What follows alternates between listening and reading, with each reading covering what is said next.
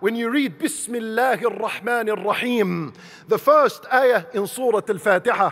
And of course, there is a difference of opinion among al-ulama, but there is no doubt that al-basmala has a heavy weight in Islam. So now, when you say Bismillahir Rahmanir Rahim, how does that treat? How does it cure depression and anxiety and distress?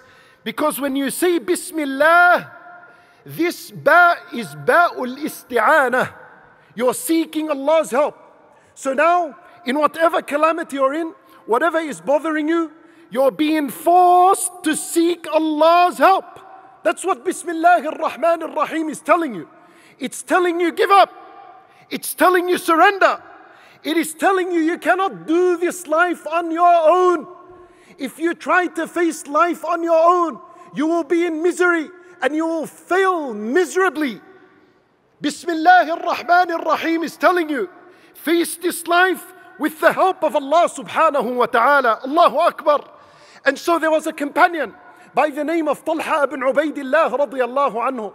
On the day of Uhud, he experienced a calamity. His finger was cut off. Imagine a finger cut off. You know what he did? He said, hiss. Yani he said, like this. That's a normal reaction. Anyone will do this if your body was injured. Imagine a finger being cut. And Nabi sallallahu alayhi wa sallam heard him. And he said to him, أَمَا لَوْ قُلْتَ بِسْمِ اللَّهِ لَرَفَعَتْكَ الْمَلَائِكَةِ. He said to him, if you just said Bismillah, the angels would have came and they would have raised you. Allahu Akbar. Face your calamity with Bismillah before you utter words of pain in this worldly life. And just like Ibrahim alayhi salam, he was thrown, he was launched into a fire. And that fire is a calamity, no doubt. It is supposed to burn a person. He was launched into the fire. He didn't scream up in the air as he's landing. Rather, he said, Hasbunallah wa ni'mal wakil. He said, sufficient is for me my Lord, and He is the best to rely upon. And what happened? Allah Azza wa Jall's help was with him. Allah Azza wa Jal made the fire cool and peaceful upon him. And just like Yunus alayhi salam, he ends up in a calamity, in the belly of a whale, in the darkness of the night, in the depth of the ocean. These are three darknesses. If he put his hand in front of him, he couldn't see it. He literally reached a rock bottom.